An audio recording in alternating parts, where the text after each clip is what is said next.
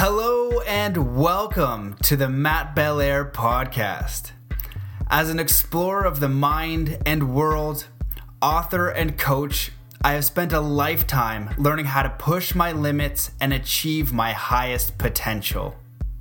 My mission is to bring you the most inspiring, conscious, and empowering teachers, leaders, and thinkers on the planet. To bring you stories, lessons, and messages that will help you master your mind, body, and spirit. Thank you so much for listening, and I hope you enjoy today's episode. Good day, beautiful people. How are you doing? I hope that wherever you are in the world, you're doing well. I am sending you all of my love, inspiration, positive vibes your way, and gratitude for tuning into this incredible episode with my new friend, Mark Champagne. He is such an amazing guy, and I got connected to him by another friend, Mark Shapiro. Shout out to Mark because he also has an amazing podcast called Are You Being Real? And he connected us, and, since then we've been friends and we've been really discussing a lot of different things. But I have a lot of respect for Mark because, both Marks, but this one in the podcast, because he created Kayo app. And really what it is was the idea to encourage people to journal more. And for me, I've been journaling most of my life since early teenage years, and also understanding the power of positive questions. And so this is what we discover and we go into in this podcast, because self-reflection is meditation. It's a practice, but journaling is a really great way for us to do that. So in this episode, we talk about why journaling is helpful, why Mark reviews his goals and intentions yearly, but even quarterly, the questions of Jamie Wheel, PhD Fridays, stopping autopilot and resetting, why you should just keep trying, mental fitness versus physical fitness, the looping narratives of our mind, techniques for releasing stress, anxiety, and fear, and understanding what is within your control, the astronaut Chris Hadfield's example of stress, building blocks, the art of surrender, and so much more. So we entitled this one, The Power of Mental Fitness, Intention, and Life-Changing Questions for Personal Reflection. And Mark also has an amazing Kio podcast, or I think I said Kio podcast, and he interviewed me as well. So we kind of flipped the mics, and I got to know him a little bit more. But he's doing the same thing, learning from all these amazing guests and amazing people, and just trying to find the tools and the techniques that really work to help us live inspired lives, to feel better, to feel motivated, to make a difference, and to be empowered. So lots of respect to Mark, and super glad to share this episode with you. I know you're going to enjoy it. If you like it and you want to support, please share the episode on Facebook, on Instagram, all around. There has been a challenge. I don't know what it is. Some people say I got deplatformed, quote unquote, but I can say that last year at this time I had 150,000 downloads a month. Now I'm down to 50,000, and I have 100 more episodes. I got booted out of iTunes, and people are saying they've got trouble with the YouTube and all kinds of stuff going on. So I don't know what exactly is happening, but I do know that shares are really, really helpful, that reviews are really, really helpful. So if you want to support, it would mean a great deal if you do those things. Also, Patreon, thank you so much to my patrons. It's helping immensely. Even if you toss a buck in the bucket, something that you don't even think about, it goes a long way. And you can do that at patreon.com/Matt Belair. And the best thing is always, if you want to support the show, is do one kind act today for another human being. Even better, take the kindness challenge and do 3 kind acts a day for a week. Go out of your way to do it and don't tell anybody. And those of you guys who have taken that challenge have written me, because I ask you to write me if you've taken it, and just let me know about the experience. You don't have to tell me about all the kind acts you did, but a lot of people are having very interesting experiences, very profound insights, and there seems to be something magical with this invitation. So consider doing that and see if you get any results. In the worst case scenario, you'll be a good person along the way, and that isn't so bad. For those of you guys who are interested in coaching and you really want to explore the topics we are discussing here, you want to discuss living your life purpose, living a meaningful life, mindset tools, spirituality, consciousness training, all of that kind of stuff, and you really want to break through any limitations and program and design your preferred reality from the ground up in a holistic way in all facets, hit me up, mattbelair.com. matt.bellarfitness.com/coaching or a direct email at matt@zenathlete.com, and I will happily help you out and get you started. Just the same, if you have an organization and you want to explore things like mindset, leadership, peak performance, all the topics we discover, would love to work with you. So just send me an email and we'll get the conversation going. So I think that wraps up today's episode. Because there is no official episode sponsor today, also would invite all of your feedback. Hit me up at facebook.com, our Facebook at Matt Belair Official, all my websites, and would love to hear your feedback on, podcast guests, on insights and all that kind of stuff. I've been getting a lot more feedback lately and it really helps. So I love hearing from you. So any suggestions, if you have any brand partners you think that I should be working with, I'm very specific with the brands that I have on because I want to promote things that are good and good for people. So if there's any suggestions out there that are aligned, please let me know. And just any comments in general are very welcomed and I love hearing from you. So that wraps it up. Oh yeah, we'll sponsor it by Zen Athlete. Go check that book out. I wrote it. It's amazing. It is a guide to self-mastery. It helps you uncover your real desired goals and the best process and tools that work to achieve them. So check that out, zenathlete.com. And that's it.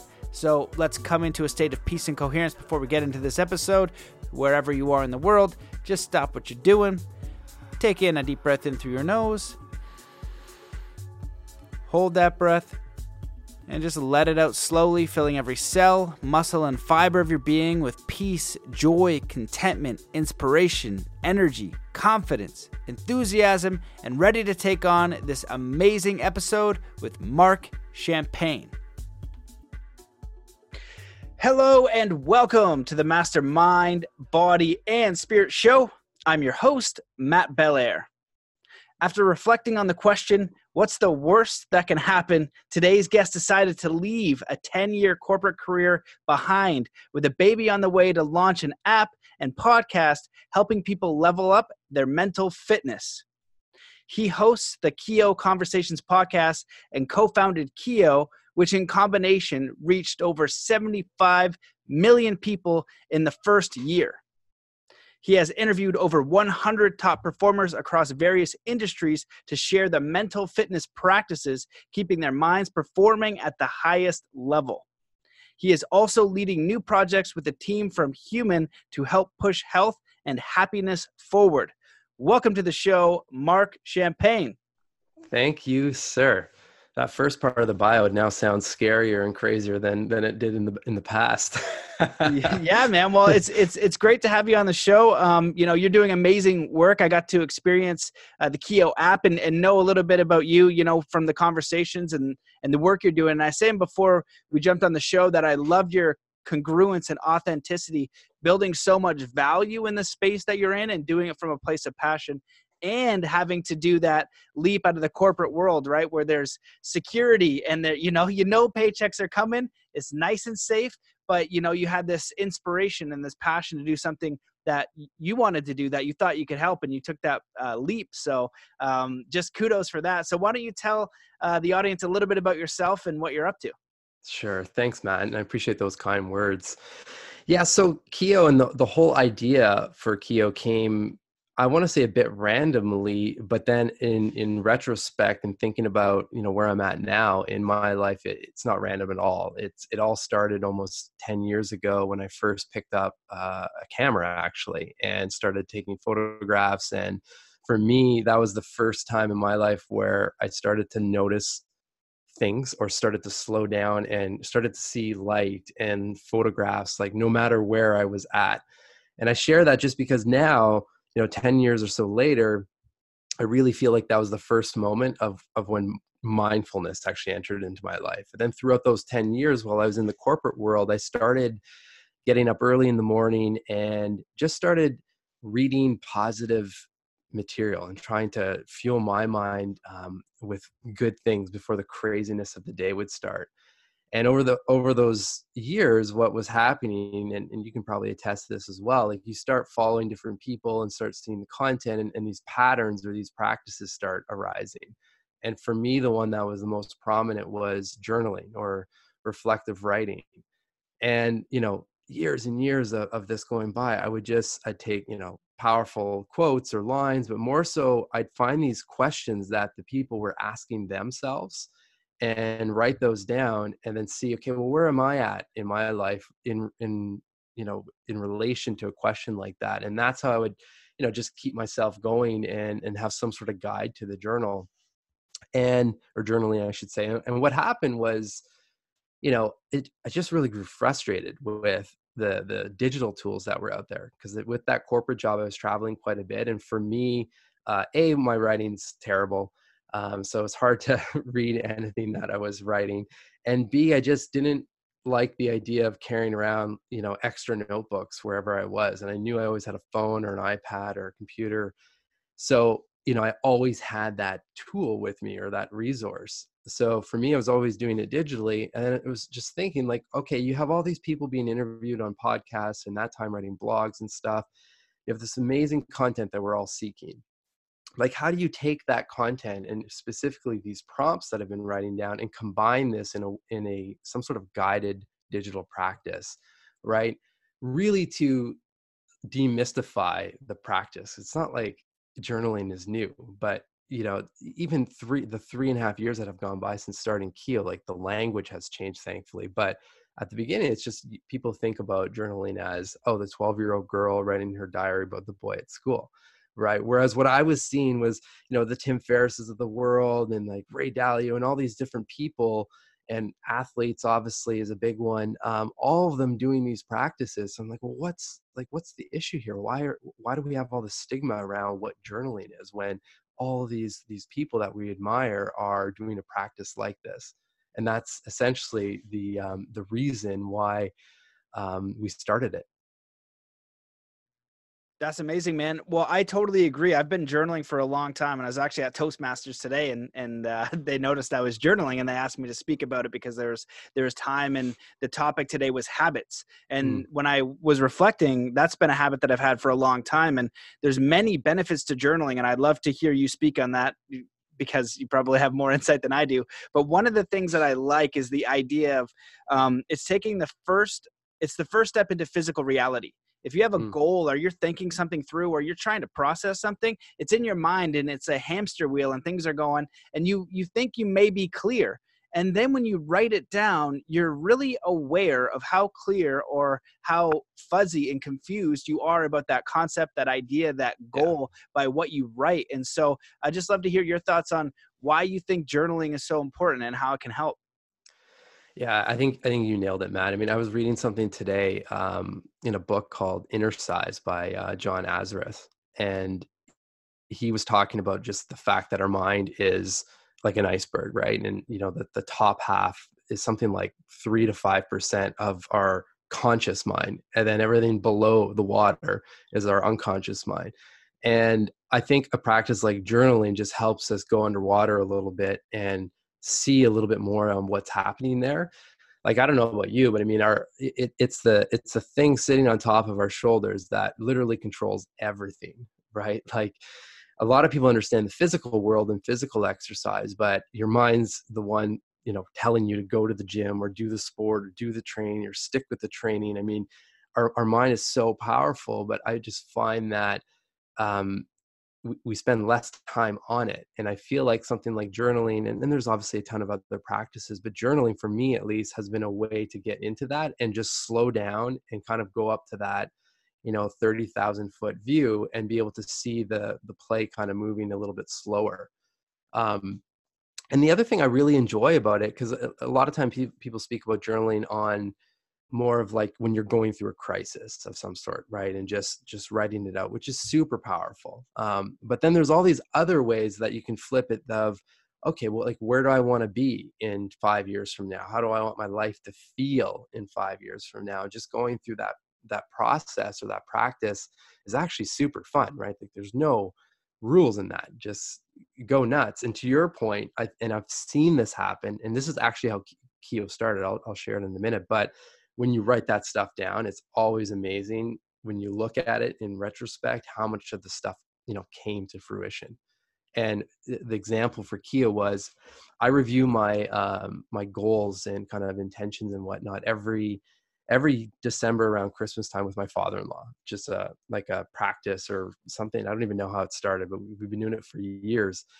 And the year before the idea for Keo came up, I remember we were sitting in this little coffee shop in London, Ontario, and we're going through everything. And he's like, everything looks great, but your vision board and your goals, like there's something that doesn't align there. Like it looks good, but there's something that just doesn't match in that. And we just kind of left it at that. And I had no idea what that meant. And that was December. Then come January is when the straw was broken. I was like, I'm just so frustrated with how there's a lack of digital tools in this space. And I remember pushing my chair back thinking, I'm like, I wonder if this is what he's talking about, because there was something inside of me that was just saying, just try this. Like, what do you have to lose? Right. Going back to that original question.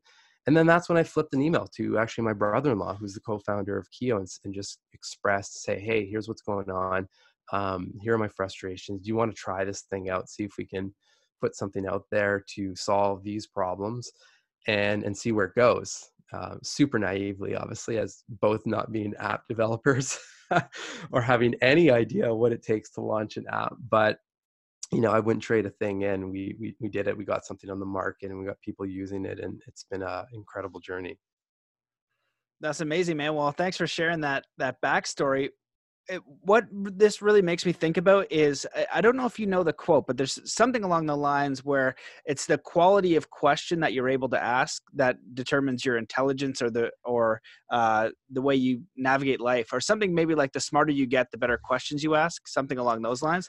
And I really believe that. And when you journal or you do self-reflection and you take time to think, like when you ask the question, do I want to be in 5 years, or how do I want to feel in 5 years? That's a question that's very uncommon. People don't think about that. They might think about the cars, the houses, the success, what they'd like to do physically, maybe if they're an athlete, but they're not thinking about how they'd like to feel, or maybe their friends around there, are these different things. And these questions will then begin to steer your life. And you have to start with that question. If you don't ask the question, you're going to be going in the same direction. I just interviewed, I'm blanking on his name, Caveat Magister. I think it's like his pseudo writer name. And he wrote a book about Burning Man and the culture of Burning Man.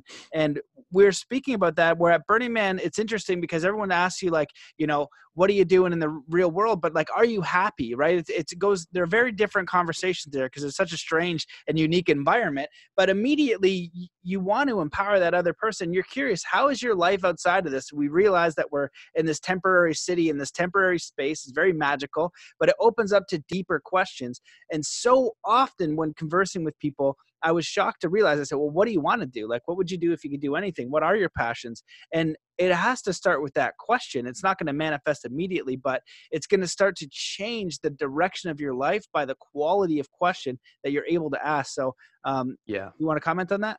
I do, actually, because it's so important. And it's not just one question, because what I'm hearing when you're describing this is, as soon as even when we hit, stop on this recording, we go out into the regular world, everything's just moving so fast, and everything's almost automatically set up that we're on autopilot, right? So there's, we have to do something to just slow down and pull out of that autopilot. So when it comes to questions, you can ask yourself one of those questions, but it's almost like you need to repeatedly hear versions of that questions over and over again to help break the autopilot cycle that's happening. And that's where I found doing this kind of stuff every day. It's not like, a lot of them, all these questions relate back to gratitude or what's worrying me or things like that. But then when you start hearing in different light or different words, and you hear it from a different perspective, that's when it gets really powerful, right? Like I can leave you with some powerful questions, which, you'll probably find value with them. But then all of a sudden put like your top 3 idols that you really idolize in the world, and they ask you the same question. Now, all of a sudden your relationship to that question has changed. Right. And that's, that's where I find the magic is. And that's what I was hearing, like listening to all these different podcasts. Like I respect that person that's on there. And all of a sudden, it's not like the question is, made up or it's never been asked, but there's different perspective behind it. And you can help, you can help yourself evolve through that process and not be limited to just asking the same thing every day. What am I grateful for? What am I grateful for? Which is a great place to start. But, eventually you roll through my family, my health, the thing in front of me, and then it's, now what, Yeah, 100%. And when you were sharing that, it just made me think about deepening your level of understanding. In Zen, they say some of the universal principles there are not many. It's just they go deep. You know what I mean? Like non-attachment, things like that, surrendering. It's a great idea, and it seems easy, but how can you continually to evolve, to get deeper, to know yourself? And so when you're asking these questions that may be similar, but from a different angle, you're going to have more understanding of that question, but also the reflection and how you perceive it in the lens that you're working with, because really, ultimately, you're understanding yourself more, what you want to experience in this life. And those are very important questions. Those are very important things to think about and to reflect on and to take action towards. And so what I wanted to ask is, in working with so many people doing the podcast, what are some of the best questions that you've continually asked? And I'll also say that doing it repeatedly is super important, because you're continually steering, you're continually reflecting, and you're telling yourself that this is important. It's important for me to know my values, to know what my intention is, to know what impact that I want to make, to look at my life from an empowering perspective and to keep building on that. That is like, choosing to exercise daily, or choosing to do practices that are empowering you and also creating a connection with yourself and spirit and life, and however you want to see that. But you're creating reality on purpose, not by default. And on default is kind of like when the world is happening to you and the external circumstance are really shaping who you are, and what you're capable of, and what your possibilities are. But when you continue to bring it back on you, it gives you more empowerment to influence your reality, to create your reality, to have the courage and inspiration to follow your passions and dreams. Totally. I mean, thinking back to just the questions, that's a hard question actually to answer, just because I'll definitely leave a couple, but I mean, every interview that I do, I always ask the guests to leave 3 reflective questions that at the time in their life are circulating the most. And just kind of going back to how this all began, the questions that are being left for me have more value in that moment based on what's going on in my life. And then that question will probably fizzle out and something else will come in and it'll make even more sense at that point in my life. So it's hard to pinpoint, because there's literally thousands of them, especially within the app at this point. There's if we include with the user generated ones, there's 200,000 prompts. So there's a lot there. But I think what I've gotten the most out of the interviews, and one question that always comes up, and it was left by Jamie Wheel from the Flow Project, Jamie and Stephen Kotler. And he left this question that just kind of blew me back in my seat and made me think. I had to think about it again. And he said, what in me needs to die so I can move forward? And then he followed it up. And this, again, the context I think is what's most important. He followed that question up with a link to nature. And then that's when I really started to think about this in a whole other way. Because if you think about it, right, we have the 4 seasons and we go through these seasons, and we can't just eliminate winter or eliminate fall without screwing up the whole ecosystem and the whole cycle of nature. But when it comes to our own life, we want to kind of hide certain things or not release certain things that may be no longer serving us. And we just kind of pack it in this mental room and don't get rid of it or don't continue the cycle. So when he left that question with the context of nature, it just, for me, it just changed everything. Just thinking, okay, that's, it's not a bad thing to just step back and think, that relationship, I'm grateful for it. 5 years ago it's what I needed, but right now it's not fulfilling my life, or it's not pushing me forward. So it's okay to let that go. Right. So that's been one of the questions that comes back all the time. And then I would say just the theme that I've learned a lot, in these interviews is just releasing worries or releasing things that, no longer serve you, but then follow that up with what's awesome in your life, and going right down to the details and hitting on all the senses, like visually and, from a smell or what you're hearing, like what are the smallest things, just always leaving that process or that practice on a great feeling. Then you just have a much higher chance of going back to it because of that emotion. Awesome, man. Those are great insights. And your follow up reminded me of just the idea of celebrating the success. And I think that Mm. people on average don't do that very well. I definitely don't do that.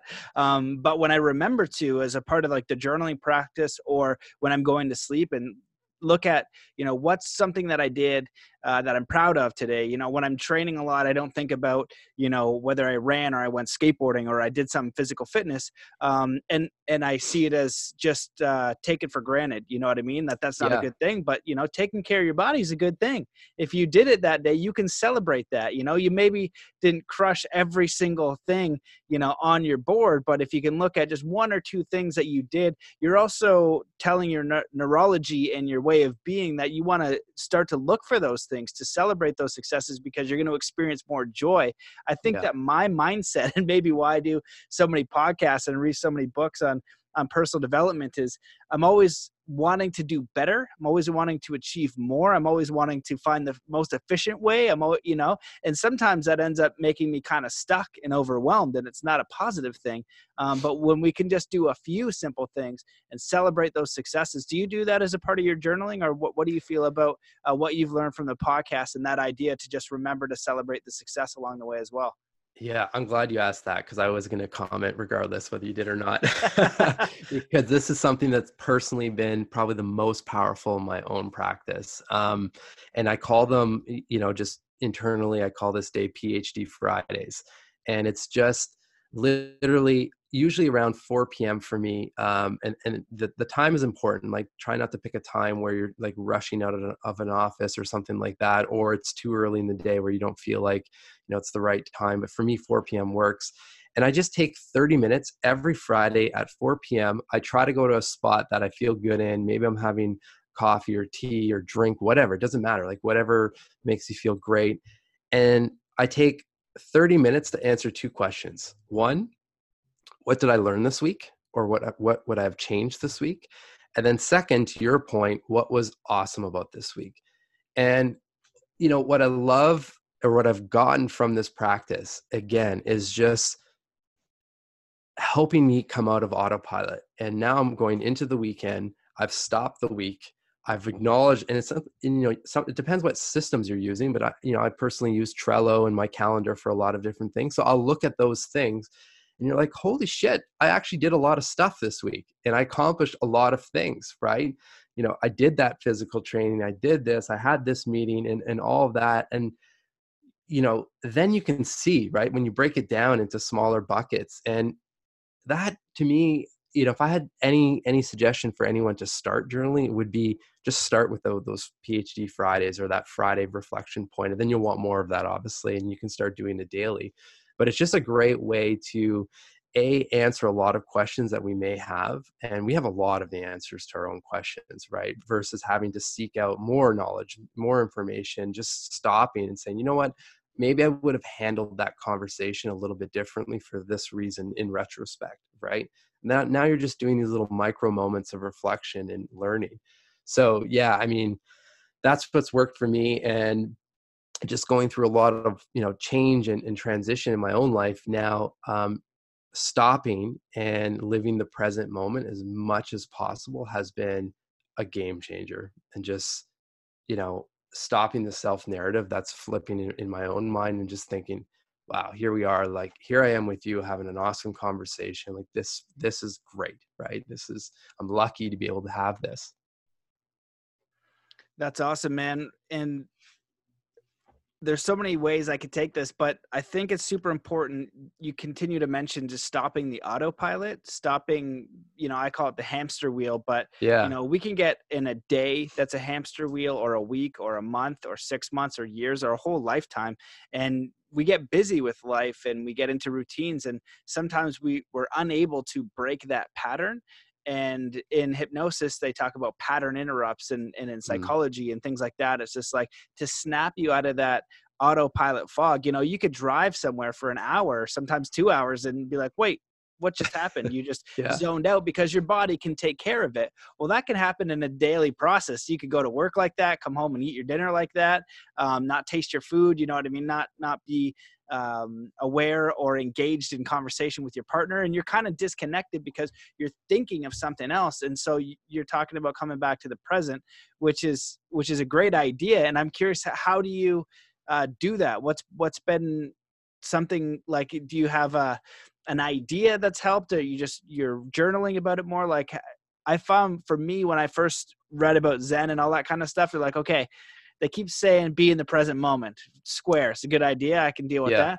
But within 2 seconds, I'm already thinking about something crazy. And I didn't even make it a second. So one of the things I started to do was things that I did habitually, that would be a trigger. So going to the bathroom, washing my hands, eating, anytime I would go outside, anytime I would go through a doorway at some time, and I would just set that intention at that moment to be as present as possible, and then also set an intention. And so with all of these things that I would go throughout the day, it breaks it up. And I'm reading Psycho Cybernetics right now, which is such a fantastic book. That guy is awesome.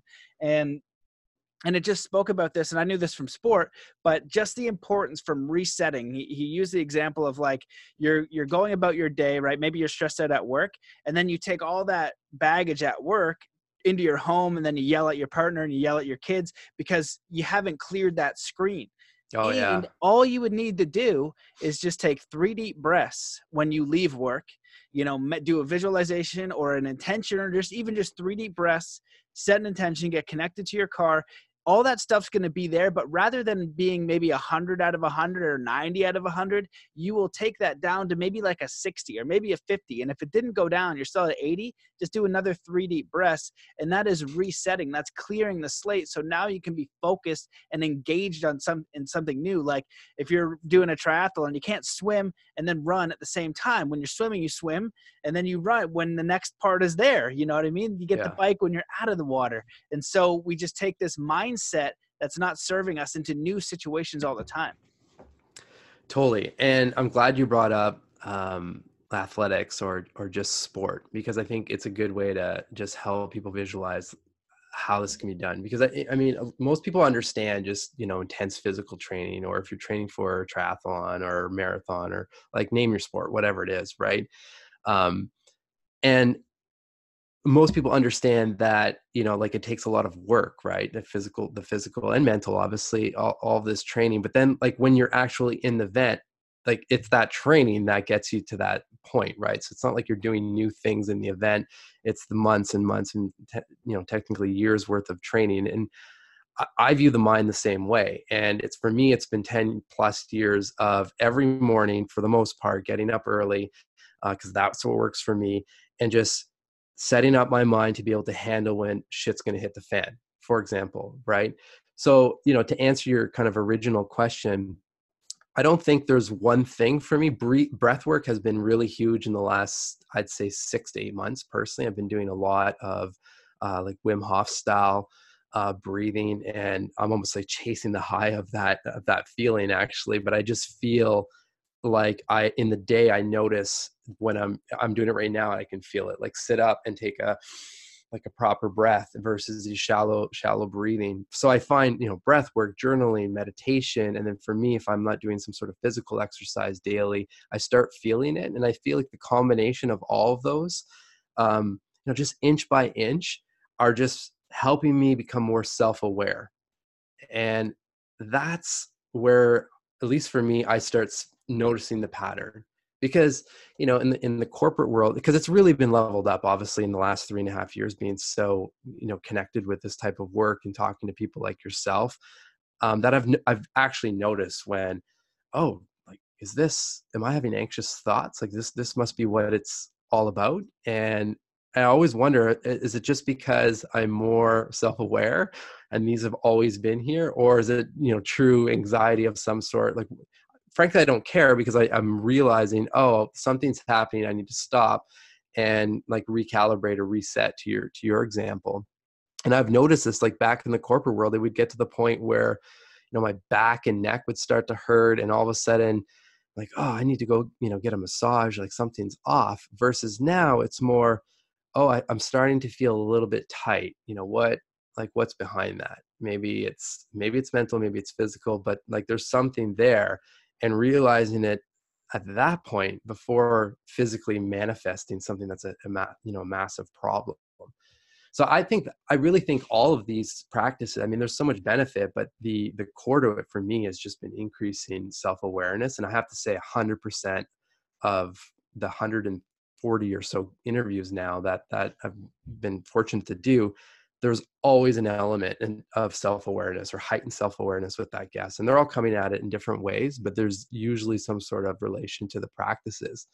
Because to your point, it just helps you slow down or come off the people mover and just be even microsecond of a pause in that, whatever the situation is, for example. Mm-hmm. Yeah. And I'm glad you brought that up, because I wanted to go in that direction and talk a little bit about your podcast, because 140 episodes. Congrats. It's huge. It's a lot of effort to do a podcast, and you also learn a great deal, and you get to hear all these amazing people with their different perceptions and their views and their experiences.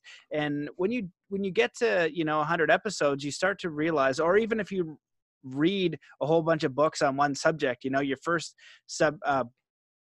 book on self-help will be probably mind-blowing no matter what it is.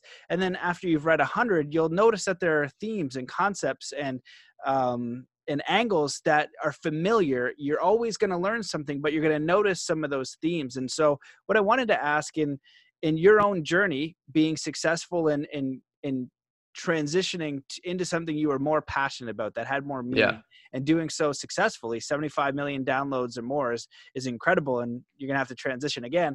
And it's a constant flow. But what I was reflecting on before the show was just the congruence, that when I went into the app, you could see that some people get into the self-help space and spirituality space because there's business in it now. It's popular. That's not a bad thing. It's good to be in that industry, but you can usually see when someone's doing it for the right reasons, and how that little extra work is putting in, and how they're trying to find information and have that lifestyle. Like an example would be, you could make a product that's like 4-minute abs, you know what I mean? And this product could be good or crap depending. And they say, just use this product and that'll solve all your problems. Well, if you're still eating Kentucky Fried Chicken and drinking 2 gallons of pop a day, that's probably not going to help with the actual intention of improving your overall health.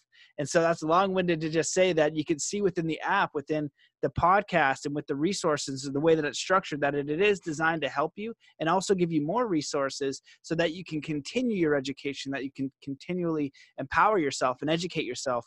And so kudos for that. And just what have you learned as far as just like all these amazing guests? How do we live a life where we can have the courage to just shape our dreams, to be a little bit more joyous, to have a human experience that we're proud of, that we enjoy, and maybe some of the common problems that people face?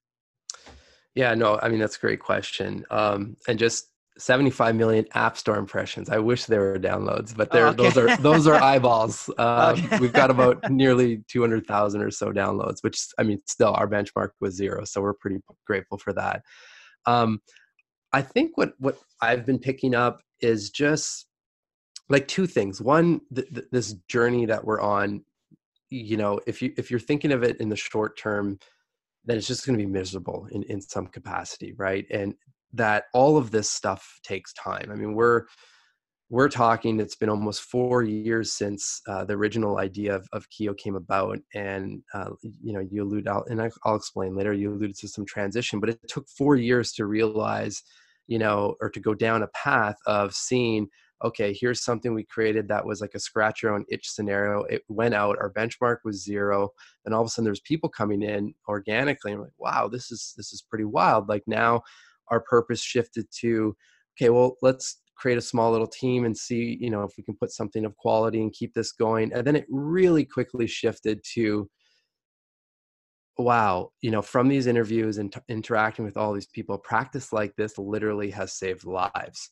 Like now we're talking a whole other level. And that's actually where we're at today with the whole app, is that yeah, we've reached a lot of people.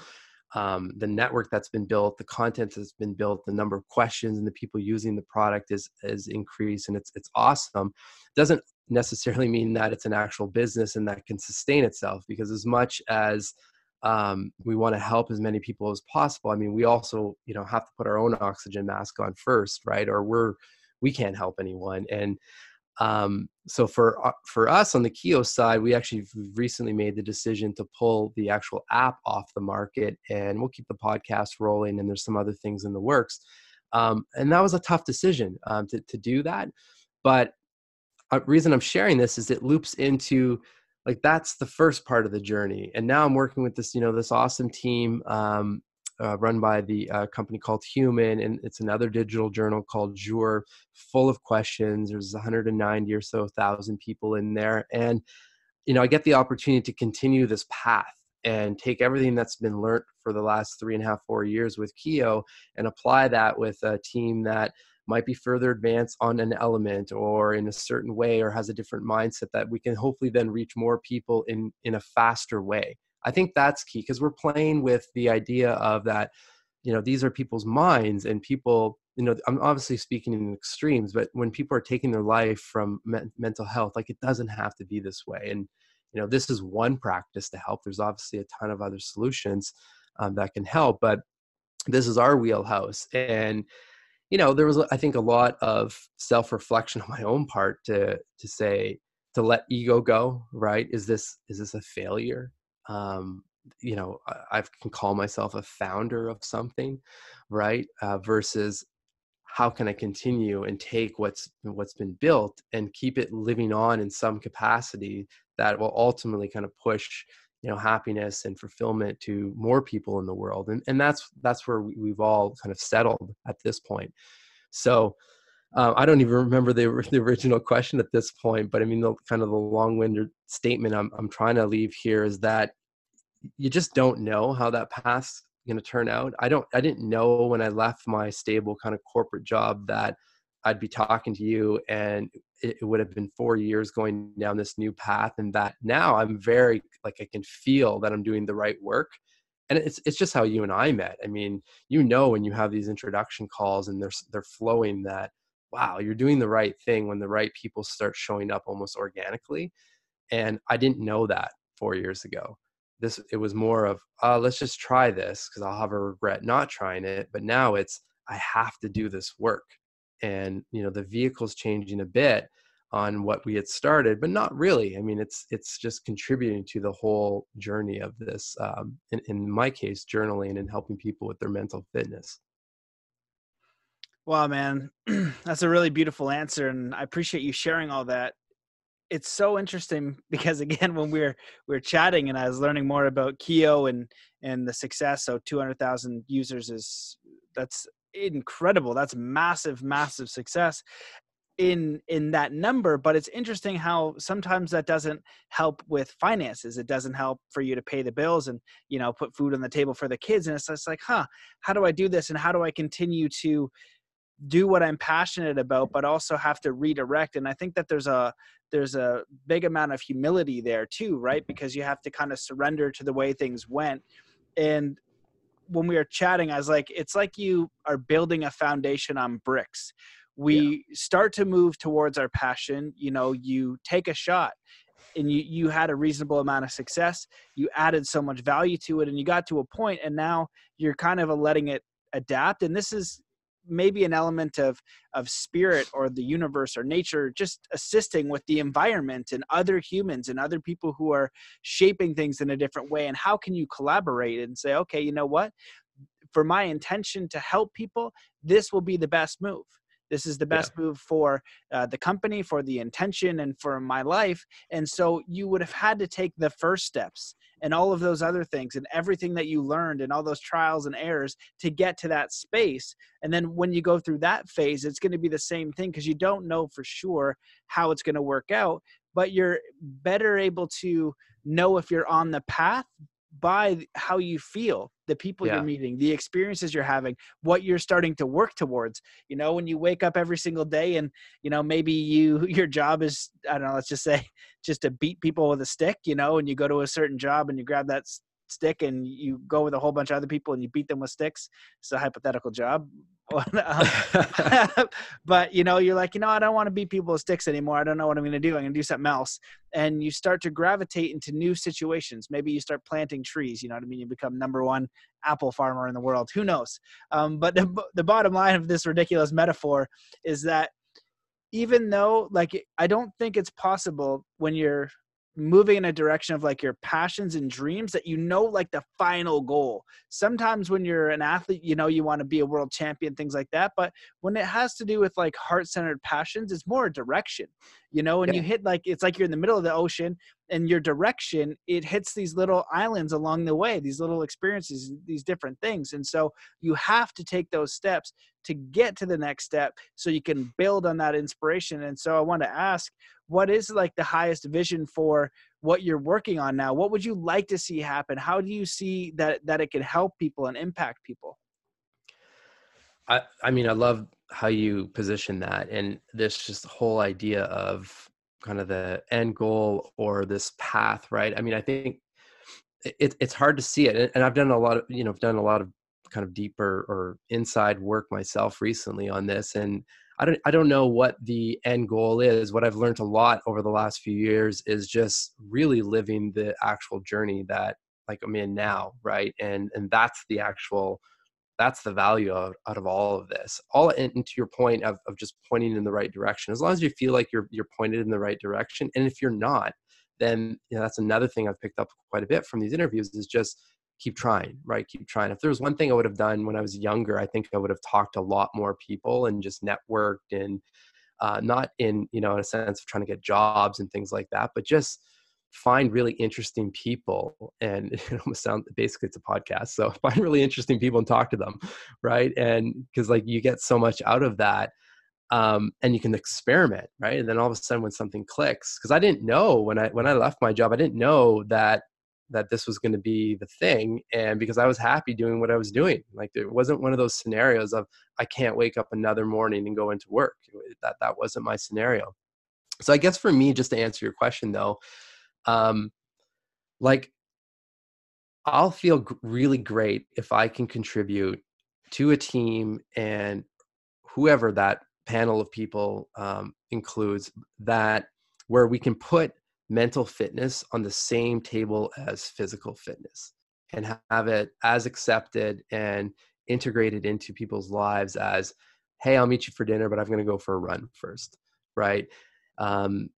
I'll meet you. I'm just going to, do a quick meditation. It's coming like that. Just even the last 3.5 years, especially meditation. I mean, I give all the big meditation companies, apps, people, anyone talking in that space so much respect because they've really opened up mainstream discussions. Journaling, I feel, is probably 2 or so years behind that, but it's also, even in the last 3.5 years, I've gone from saying the word journaling to, from reflective writing or reflection. Before I wouldn't say the word because it would just shut down the conversation and I have to work my way up to it. So it's been comforting to see the evolution. But yeah, for me, Matt, is really just being able to have impact on a global scale and really bring this to people that need it and change the narrative around what these practices are and how people are speaking about them. And that's why I really like the word or terminology of mental fitness, and just taking the umbrella approach of mental fitness is mental health and is performance and is visualization, includes all of that stuff. That's beautiful. It's so awesome. And it's right along lines with the intention with the Zen Athlete book. And the idea with that is to put mental training on par with physical training when you train kids. It's such a simple initiative and so profoundly important and life-changing. We talk about reframing it to mental fitness so it's not as, let's say, woo-woo or out there. And I think like practices like meditation, when you put journaling in there, certainly with the podcast that I've done, about 300, almost all the guests And a lot of guests particularly said, I was like, well, what was the change for you, right? And a lot of times it came from journaling. They had an experience and then they wrote about it and then they kept writing about it. And so journaling was a common denominator along many, many people's success. I would say 95% or higher. And it's such an important attribute, just like running or physical fitness or something like that. When you add it to your life, it can have a very profound effect. It might seem simple, it might seem trivial, it might not seem as empowering as you think it is, but it's one of those things like meditation or running or taking care of your body or cleaning up your diet that will have a profound impact. And right now in the world, we are facing a lot of issues with teen suicide, with depression, with anxiety, with all of these different things. And we're really, as a culture, promoting and advocating for medication and things that aren't really getting to the root of the problem. If you're a 12-year-old kid and you weigh 200 pounds, the problem probably isn't a pill's going to fix that. You're going to have to get the kid some exercise and some education. And so from your podcast, I'm curious, what have you learned around just the idea of moving from just a disempowered, depressed, or anxious state into an empowered, enthusiastic, passionate state, and also the transition from fear into more confident? Those two themes I find pretty much anywhere, and always good to have a little bit more insight on those ideas. Totally. So I'll start with the fear because it's something that I found has worked really well for me, just journaling about this, because and I'm actually writing some content on this for the team at Jour right now, and it's just around the notion of these looping narratives that we create in our mind, right? And again, it's just filling that mental room with all this stuff that technically, for the most part, has not come to fruition yet and probably never will. But the damage of thinking about those things over and over again is just so vast and so huge that it throws us in this anxiety loop, right? Whereas if you can throw in a practice like journaling and the other practices, again, help you stop and just take a moment to pause. But journaling, at least what you can do is just, okay, what is worrying me, right?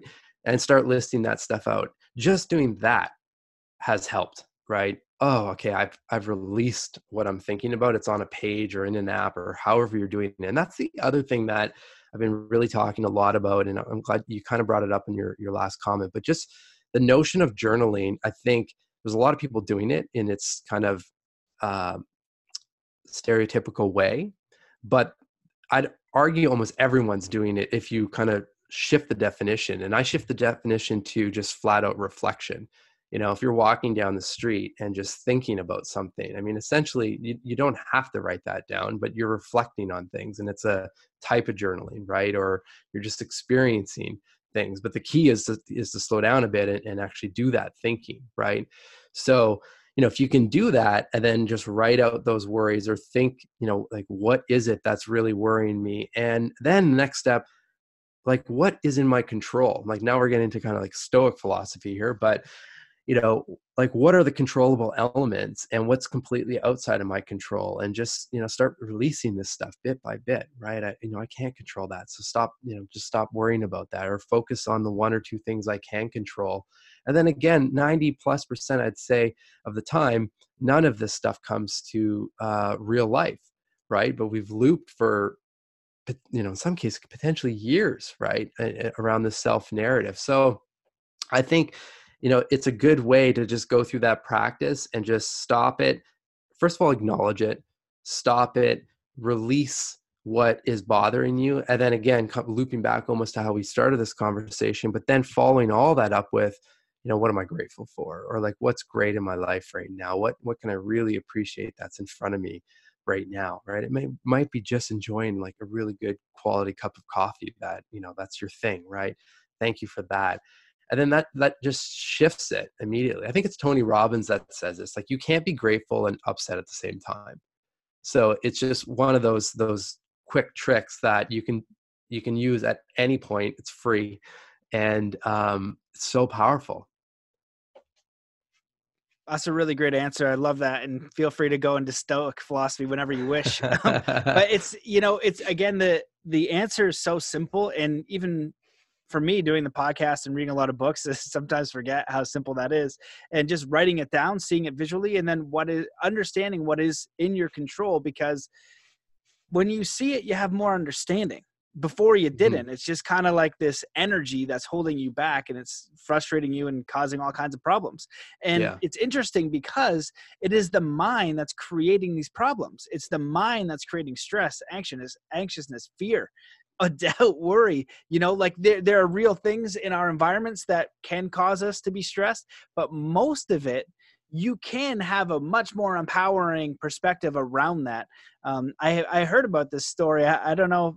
I think it's true anyway, because I was at Burning Man, but it was one of the most fascinating stories I've heard. But I was at a wedding at Burning Man once. Oh, wow. And the best man was speaking about his brother, right? So he was his brother, and he goes, my brother is always, he was a younger brother. He's like, my brother's always impressed me and been my role model. But a few years ago, he did something that blew my mind. He was in the kitchen, and the guy was a young, successful entrepreneur. He's a very nice guy, really great overall human being, had a successful business. I think he was around 30 something. And so his brother said he was in the kitchen and he was really stressed out. He was just like so upset. And he looked at me and he goes, you know what? I'm never going to be stressed out again. And he goes, since that day, I haven't seen him stress out about anything ever since. And so I really wanted to talk to the guy after, but it shocked his brother. And then I thought, like, in the moment, I was like, is it possible to just drop stress? Is that, because you think about those Zen stories about non-attachment and things like that, it's probably possible. It'd be very challenging, but maybe not to that degree. Maybe let's the really stressful things stress you out a bit. But even from a stressful state, let's just say you're in a disaster situation. You're like a wildland firefighter, which I coached one for a while. Really, really awesome guy. Shout out Tom. I should be writing a book soon. We were working on a book together, and he was working on a book, and I was like, yeah, bro, write that book. And because he was talking about anxious. He's a very anxious guy, he would say. And so there's an anxious guy going into wildland firefighting situations. That is a situation you should be anxious in, right? But for him to perform at his best, he can't go in there anxious. That's when you're going to have an issue. You got to be able to perform at that space, at that time, from a much more empowered state. And so being in those states of anxiousness or depression aren't empowering states to move you to a new understanding, a new feeling, and a new circumstance. So we need to learn how to navigate those. And it's totally possible to even shift a degree. You might not go from depression to overwhelmed enthusiasm and joy, but you could maybe go from debilitating depression to somewhat depressed. Yeah. I mean, I have to share an example, and then obviously if there's any astronauts listening, please reach out. But when you mentioned your story about the firefighter, like Chris Hadfield in his book, he talks about their training. And because the reason I want to bring this up, because I think it is possible to eliminate stress, but it also let me caveat that, because the way I see that is when you say something like that, it's like, it is possible, but it is possible to run and, participate in an ultra triathlon, but it's going to take a hell of a lot of work, So I think it is possible. But when it comes to someone like an astronaut, or like Chris Hadfield's example in his book, I can't remember the exact numbers, but like they're so trained up mentally that when they're up there, and I think in his case, something happened where he had a tear or something form in his eye while he was had his suit on, he was out in space. And like, that is like a life and death scenario up there, given the zero gravity and all of this. And what he was able to do was keep his heart rate at like I think a resting heart rate of 55 or something like that. Like something low that normally, you go into this mode, basically he's short circuiting his actual biology or physiology that normally we'd go into this panic state, right? So it's possible in these cases where, you look at an astronaut like that, where it's literally a life or death situation. But it takes the work for sure, right? It takes the daily training, just like you would for your body with your mind. But then you can start seeing these results I'm not there yet, but that's why they're called practices, but I'll shoot for it. Yeah. Yeah. That's a really good example. And I think that that's a really important thing to kind of stress is that it can come from process. I think that it is possible just to maybe drop stress and anxiety immediately. It's possible. So we'll give you that, like maybe for some. So if you have the 4-minute mile, but most of you will probably have to work for it for training. And it made me think of another example. I actually, when I was in Guatemala, I did this morning hike. And so we're going to go do the sunrise. So we're going through this jungle, 4 a.m. and I felt like there's something behind me.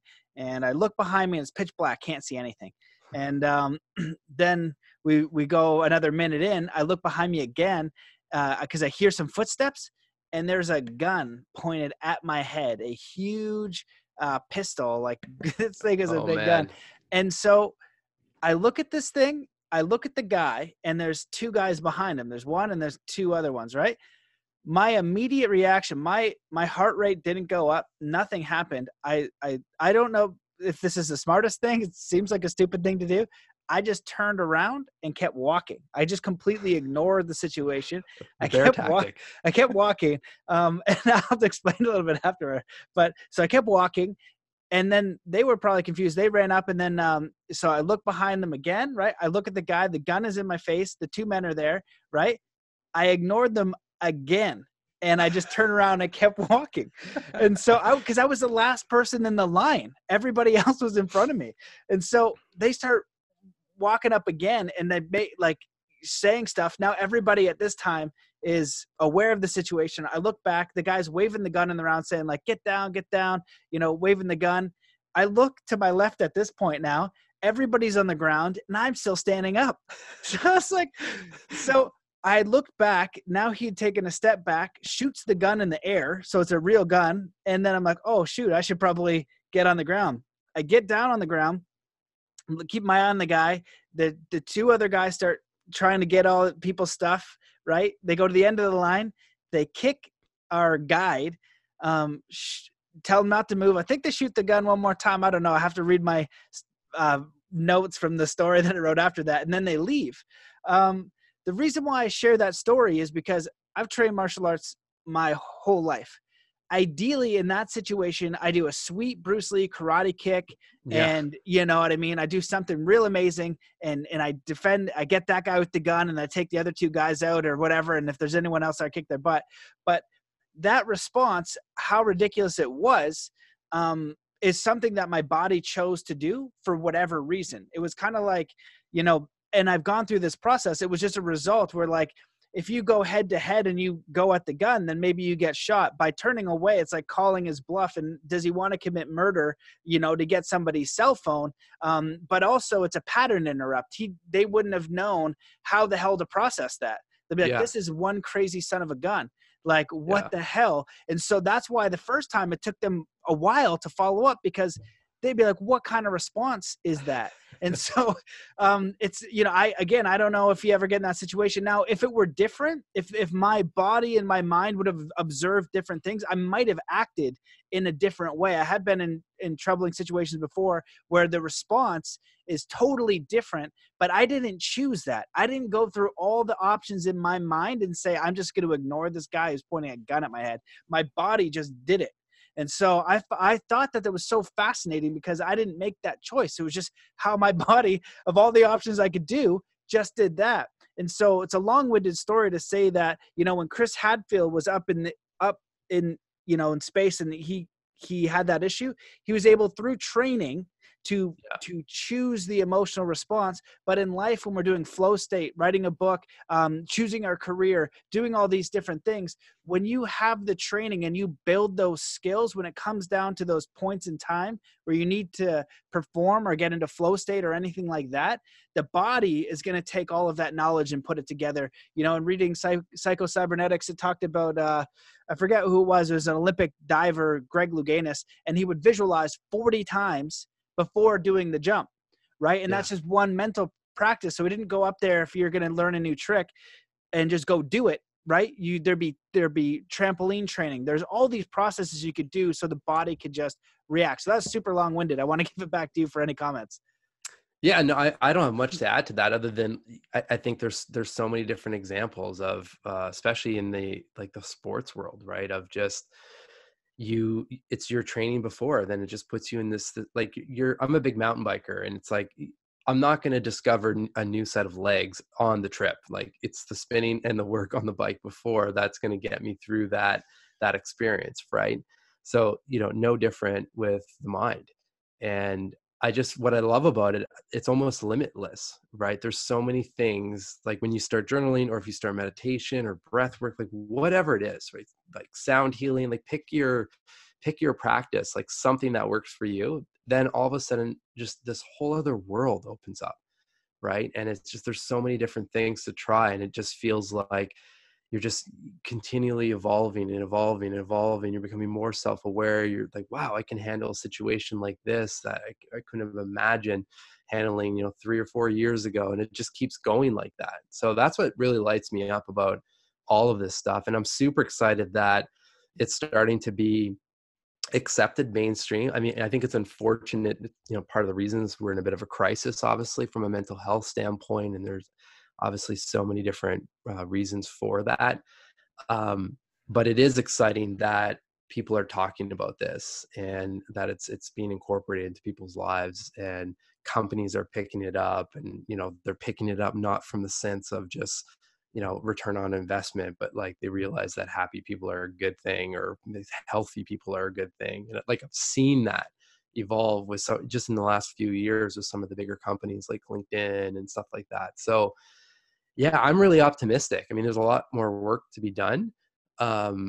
But we're all out here helping each other. I mean, even flipping it right back to this, the team over at Jour, when they launched the app, I mean, the founder and I got on the phone immediately, like, welcome to the space. Like, we're all here.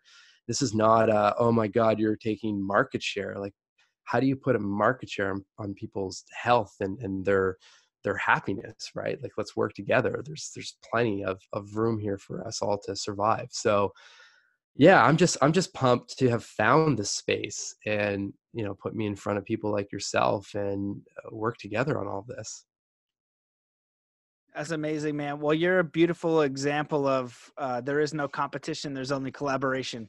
And I love that. I love that idea, because when you go into that spirit, you are finding like-minded people and like-minded initiatives. And if we do want to make a big positive change and we're serious about that, it's going to take collaboration, Yeah. and so everybody counts, everybody matters, and their life matters. It doesn't matter if you're the founder of the company or, or whatever the case is. Like, you just remain humble and you help how you can, when you can, with who you can. And it's so much Yeah. better to do it with each other, and it's so much better to do it in an environment where people actually care about you. And it would be great if companies and corporations think that way, think that they value the human being, they value that process. They'll be better workers. And I think that the conversation is changing, and it is important, and it's great, like, people are like you are out there doing your part to say, hey, there's a million paths to the way home. The idea is, how can you be more mindful? How can you be more healthy? What do you do so you're not stressed, like crazy? Can we help you get to an optimal state? Like, these are things that work for me. What works for you? And exploring those conversations, because we're all going to have more awareness. The person who comes from complete stressed out will make a faster transition because of all the people meandering their way over there. Yeah. I still neander with it. I get upset all the time. Yeah. Like, Same. I'm not perfect at this at all, but I'm giving it a good shot, and I'm trying to help when I can. So, I really think that your work is important and great. And I think you're a very positive example on many fronts on what it means to be a conscious entrepreneur, what it means to think about something that has meaning, have the courage to try it, and then also the willingness to adapt and embody a lot of great skills and great intentions, and to live it. There's a lot of people in this space and in other spaces that are doing it just for profit, and that's okay. They can do that. I'd rather that they try to profit Yeah. in this space, if any space. And if you can do it from a space of congruence, then that's even better. Do it because you want to, and you feel something about it, and you're trying to make a difference. So thank you for doing that, man. Is there anything that you wish that we had talked about, or anything that you want to share with the listeners before we close it up? Oh, well, thanks for that opportunity. I mean, I think we covered a lot, which is great. This was really fun. I think the only thing, just for anyone listening, you mentioned it just a minute ago, but I don't think there's really a prescription for any of these practices. It's not like, hey, you have to get up at 5 o'clock and meditate and do this every day. But I would encourage everyone listening to just find, that one thing, right? And just try something. Maybe it's just a couple breaths when you first get up and set an intention for the day. But like whatever it is, just try something and stick with it for a bit, because there's just so much. I feel like we're sitting on these hidden superpowers is how I feel about this. And I just, even though I've been journaling for 10 plus years, it's only really been the last few years where I've picked up all these other things. And I'm like, man, it's not, again, none of this stuff is new, right? Like it's just, we're talking about them in a different narrative that's resonating with people. So, for me, it's like, oh man, I wish all of these things were here, 10 years ago or even before that. So yeah, my kind of party message is just, try something new tomorrow or today, whenever you're listening to this, and just be open to these new practices, because there's just a ton of joy and endless amount of benefit that can come from them. Awesome, man. Well, it's been a real pleasure chatting with you. I've enjoyed exploring all these topics, and I'm a fan of your work and your podcast. Where can people find more about you if they want to connect, or where should we send them? Yeah, I mean, I'm sure you'll pop some of this in the show notes, but I mean, I'm pretty active on LinkedIn. Actually, I have to say, I've found a really nice podcasting network on there. I think it's like a really underutilized social network. So you can find me there, Mark Champagne. Look for the guy with the gray hair. I'm the young old man.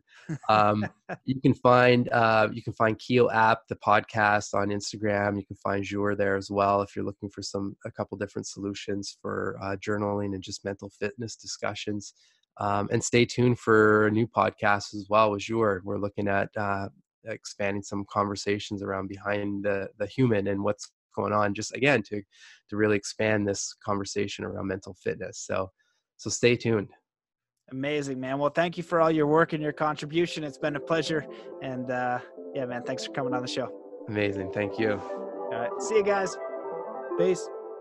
There you have it, ladies and gentlemen, the incredible Mark Champagne. As I said, he is such an awesome guy. It's been great to be connected to him, to learn more about his projects and what he's had to do to create the Keo app, the Keo Conversations podcast, which I'm going to be on soon. And Mark has just such a great heart, a lot of insights, and I totally agree with his point of view on the power of journaling and self-reflection as a practice, as a way of life. It really should be a staple for those people who are looking to know themselves more, to stay alive, to live in their heart, to create their dreams. It is such a powerful practice. We need to write things down. So I appreciated Mark coming on the podcast. I appreciate the invite on his amazing show, because he's had some incredible guests as well. And shout out one more time to the man Mark Shapiro for linking us together and also doing great work with his podcast, Are You Being Real? It's so great to see just amazing people just doing their best on trying to make a difference, on trying to learn and grow and support other people. So awesome to see. Thank you guys so much for listening. If you liked it, please share this podcast, leave a review, support on Patreon. You can go to patreon.com/Matt Belair. Even if you toss $1 in the bucket, something you're not even going to think about each month, it would help immensely. Trust me, if you're interested in coaching, you want speaking or training, make an inquiry, matt@zenathlete.com. Would absolutely love to work with you. Let's get the conversation started. And I think that wraps everything up. I appreciate your time and listening, sending you a big hug through the airwaves, wishing you all the best. Let's wrap this up by coming to a state of peace and coherence all together. Wherever you are in the world, just stop what you're doing. Take in a deep breath in through your nose. Hold that breath. And just let it out slowly, filling every cell, muscle, fiber of your being with peace, joy, energy, confidence, enthusiasm, inspiration, ready to take on the rest of the day. So thank you so much for listening, and we'll see you in the next episode.